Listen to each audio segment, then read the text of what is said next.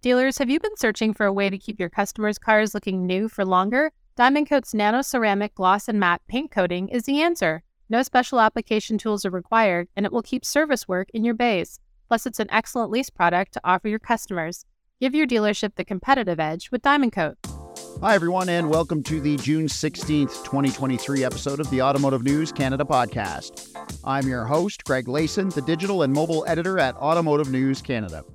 My guest today is fresh off covering the BEV In-Depth 2023 mining conference in Sudbury, Ontario earlier this month. Today, he'll give us a lay of the land when it comes to the critical mineral industry in Canada, what Automotive expects from it, and what the mining industry itself expects from the government and automakers, as both industries transition to a future filled with electric vehicles. All that and more when I speak with Automotive News Canada Toronto Bureau Chief David Kennedy on this episode of the Automotive News Canada podcast. Thanks for joining me on the podcast this week, David. Hi, Greg. Thanks for having me. It's been a long time. Glad you're back. You're a busy man. You just wrote several stories for the June issue on the topic we're going to discuss now, that is mining in the automotive industry and sort of what that's doing to the industry and what it means moving forward. You were in Sudbury for a conference recently, just in early June. Give me a sense of what the automotive presence was there. Well, it was pretty major, actually. I mean, you had a couple of the automakers out front and center, and then a number of others within the industry kind of scattered throughout the audience as well. GM, Honda were there, representatives from industry organizations that serve the automakers, both within North America and internationally were there. And then a number of other players, as I mentioned, sort of within the Southern Ontario manufacturing sphere. So it's pretty obvious that there's a big interest in what's going on in Northern Ontario from the auto industry. Did you get a sense of whether that was normal or not at these types of conferences, or are we on the cusp of an expanding automotive footprint and a changing mining industry, and for that matter, a changing auto industry? Was that normal, do you think, to see that number of folks there? Because I remember when I saw the list of speakers and guests, I thought, gosh, there's a lot of automotive executives on this list. Yeah, absolutely. And I think it really points to the change that we're seeing over the last year or a little bit more with sort of this melding and realization within the auto industry that they need to get a little bit more involved in what's going on in the upstream supply chain, meaning mining and processing, particularly when it comes to EVs.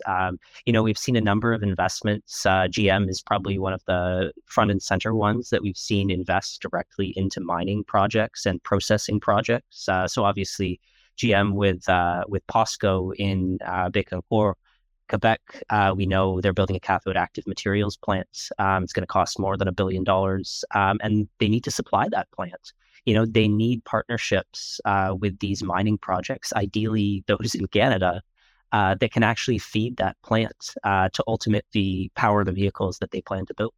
This is a little different than the traditional supply chain, isn't it? Because you just mentioned it. There's a lot of partnerships here. Is that the common theme among automakers and miners, and automakers and refineries, and automakers and battery makers for that matter? It seems like this is a more of a partnership supply chain rather than you build something for me, we're in this together, it seems like.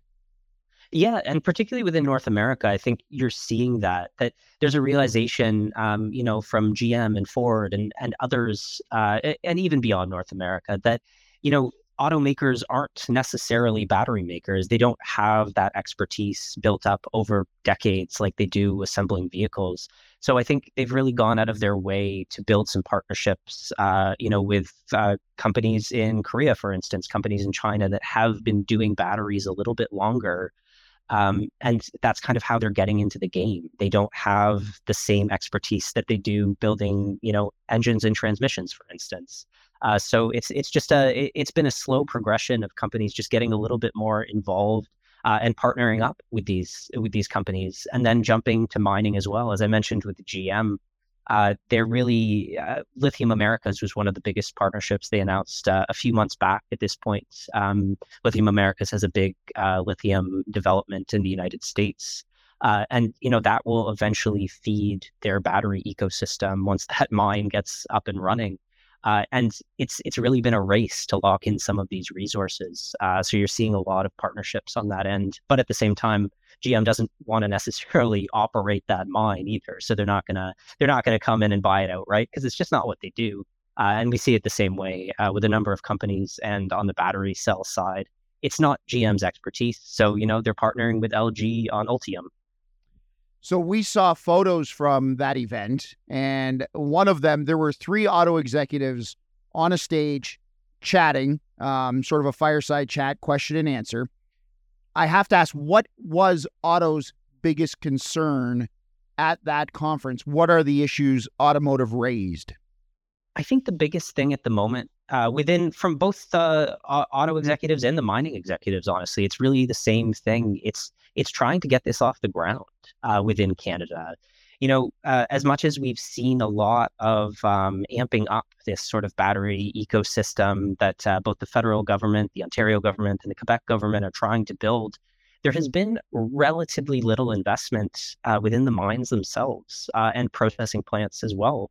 Like, we're seeing a little bit of activity in Quebec on the mining side. They opened up what's going to be their first, producing lithium mine. It's ramping up now. Ontario doesn't even have that, for instance. There is no lithium being produced in Ontario today of any real quantities. And there's no processing in either Quebec or Ontario at the moment. Both are looking at it, but they're not there yet. So it's really trying to connect the dots here to actually get this stuff in the ground. And I think that's part of what the conference was about, was trying to catalyze some of this stuff and really find some money for it, because it is expensive and there's long lead times for a lot of these projects to get built. It's going to take 10 years to build some of these mines, to build the roads to get to the mines. And there's a realization that if it doesn't happen soon or get started soon, we're going to be in trouble when it comes to 2030. And there's battery cell plants in North America that can't find materials to put into their batteries. Well, that's just one piece of that puzzle, right? I'm just wondering what all of this means. You just described sort of a behind or a lagging timeline in terms of what the auto industry needs now. What does this mean for, zero emissions vehicle sales mandates? What does it mean for the battery plants that are supposed to be up and running? Will those things happen on time, on schedule, on budget? Or does the lack of mining and refining now, does that hang over and put us behind schedule in terms of policy and even product? Well, it definitely puts us behind if we can't get this stuff moving, and particularly behind when you think of it in the context of a North American supply chain. I think today, a lot of, as we know, it's 75-80% of battery cells are produced in China, same number for battery materials. And the reality is we could likely buy those battery materials. They might go up significantly in cost by 2030. But the idea is that, we could buy them offshore, bring them to North America to put into battery cells here at the plants that are sort of already on the books. But we don't want to do that necessarily. That's been the whole drive behind a lot of the federal, Ontario, and Quebec government policy here, has been to do it all here. So, we want to have lithium produced in Ontario going into battery cells that are made in Ontario, ultimately going into the vehicles themselves, all done here. So the concern, there's definitely concern about the lack of materials, when we're looking 10 years out. But the biggest issue is lack of local materials. And I think especially when you attract a $7 billion Volkswagen plant, for instance, part of the draw of Canada and Ontario was the fact that we do have the minerals. They could get local supply. And now we're really going to have to deliver and get some of this stuff built that we know is there, but it's just been slow to get going. We'll be right back after this short break. Today, we're excited to share with you how you can enhance your customers' driving experience and keep their vehicle looking like new with Diamond Coat's full suite of nano-ceramic gloss and matte paint protection products. Both come with a 10-year warranty guarantee. Diamond Coat's nano-ceramic gloss paint protection is perfect for customers who want to maintain vibrant vehicle finish.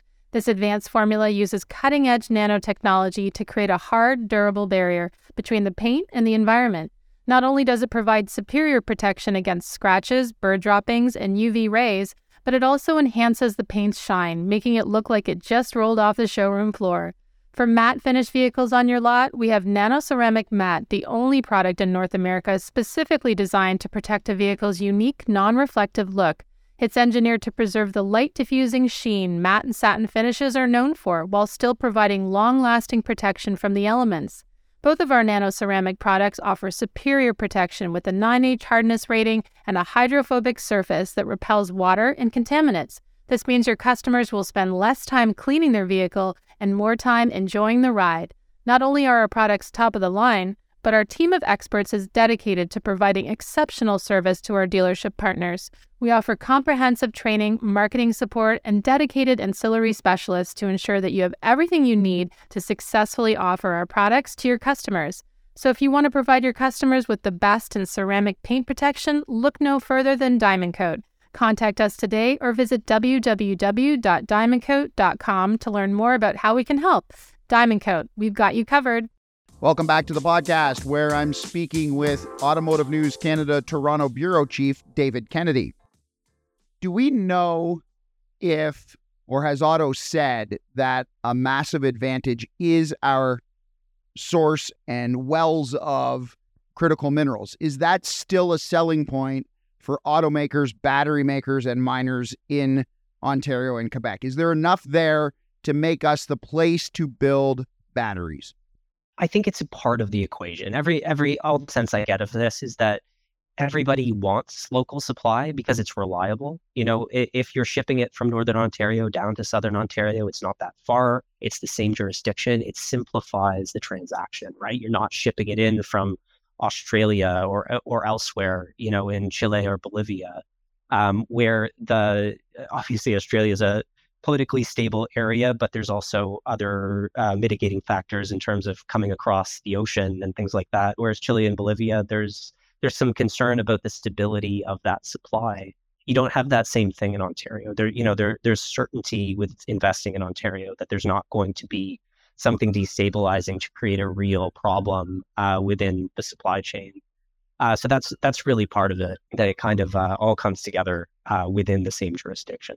So on the other side of the coin, was there anything that the mining industry had to say to the automotive industry, or is there anything the mining industry needs from automotive that it isn't necessarily getting yet? Because I assume we're still in a sort of getting to know you sort of stage between these two industries, because things are happening so quickly. It's not that, you know, we haven't used lithium in batteries for a decade or so, but it is ramping up. So was there a message sent from the mining industry to the auto industry in a sense that this is what we need from you, or what are your expectations?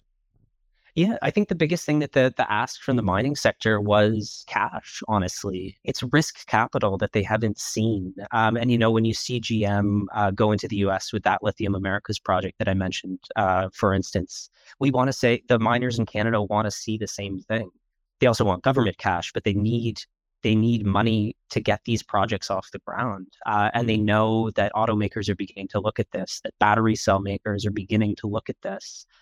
So basically, what they're looking for is sort of a bit of investment to get their projects off the ground, and a commitment that the automakers and battery cell makers are going to ultimately buy the minerals that they're going to produce, because that helps, particularly when it's a small mining company, that helps them go back to prospective investors in the project itself to say, look, we have a customer for this. It takes some of the risk off the table.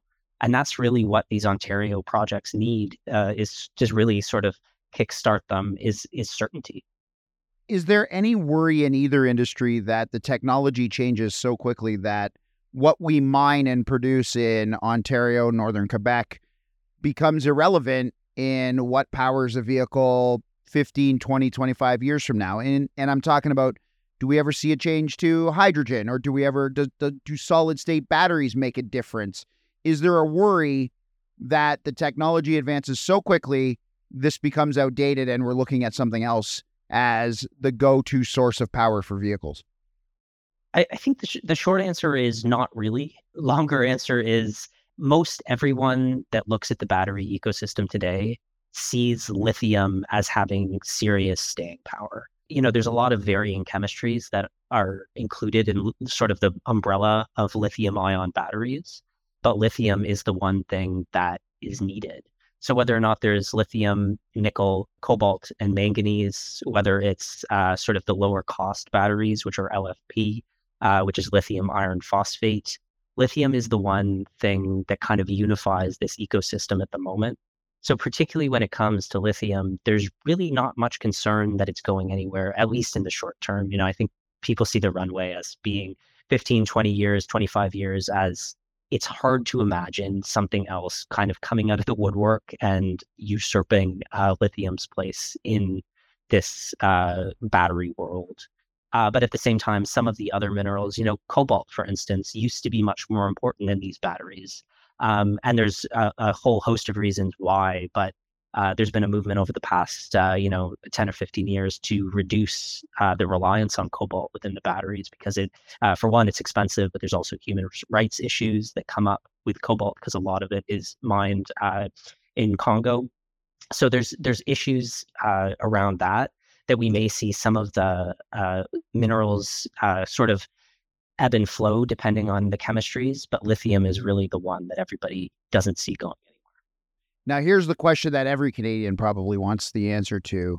Should we expect huge sums of financial aid for the mining industry to flow from the federal government?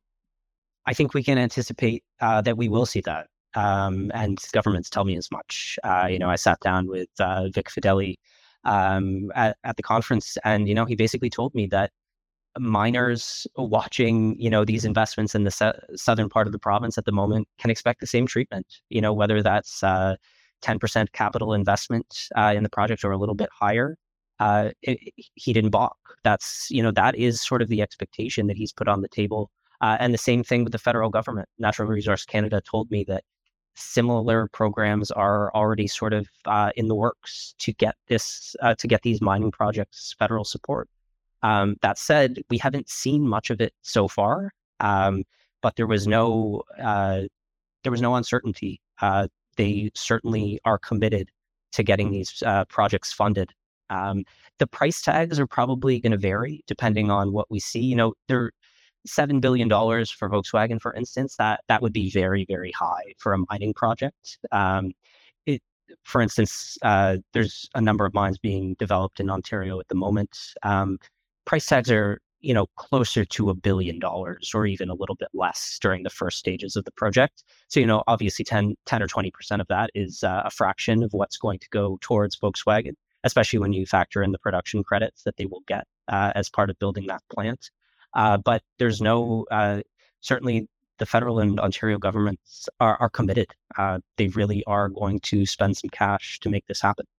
And we'll be following your work to find out when that does happen, because you're on top of this both on the governmental issues and the policy and in the mining world. It is an ever-expanding footprint in automotive, and you are trying to keep up, and we appreciate it. Thanks, David. Yeah, thanks for having me, Greg. I'd like to thank David for being my guest this week. You can read several of his stories from the conference in our June print edition of Automotive News Canada. If you'd like to be a guest on the show, have a suggestion, or simply want to comment, email me at glayson@autonews.com. And remember, you can listen to all our previous podcasts on Spotify, iTunes, and Google Play, or on our website, automotivenews.ca. Just click the podcast tab at the top of the homepage. That does it for this episode of the Automotive News Canada podcast. We hope you'll join us next time. So long, everybody.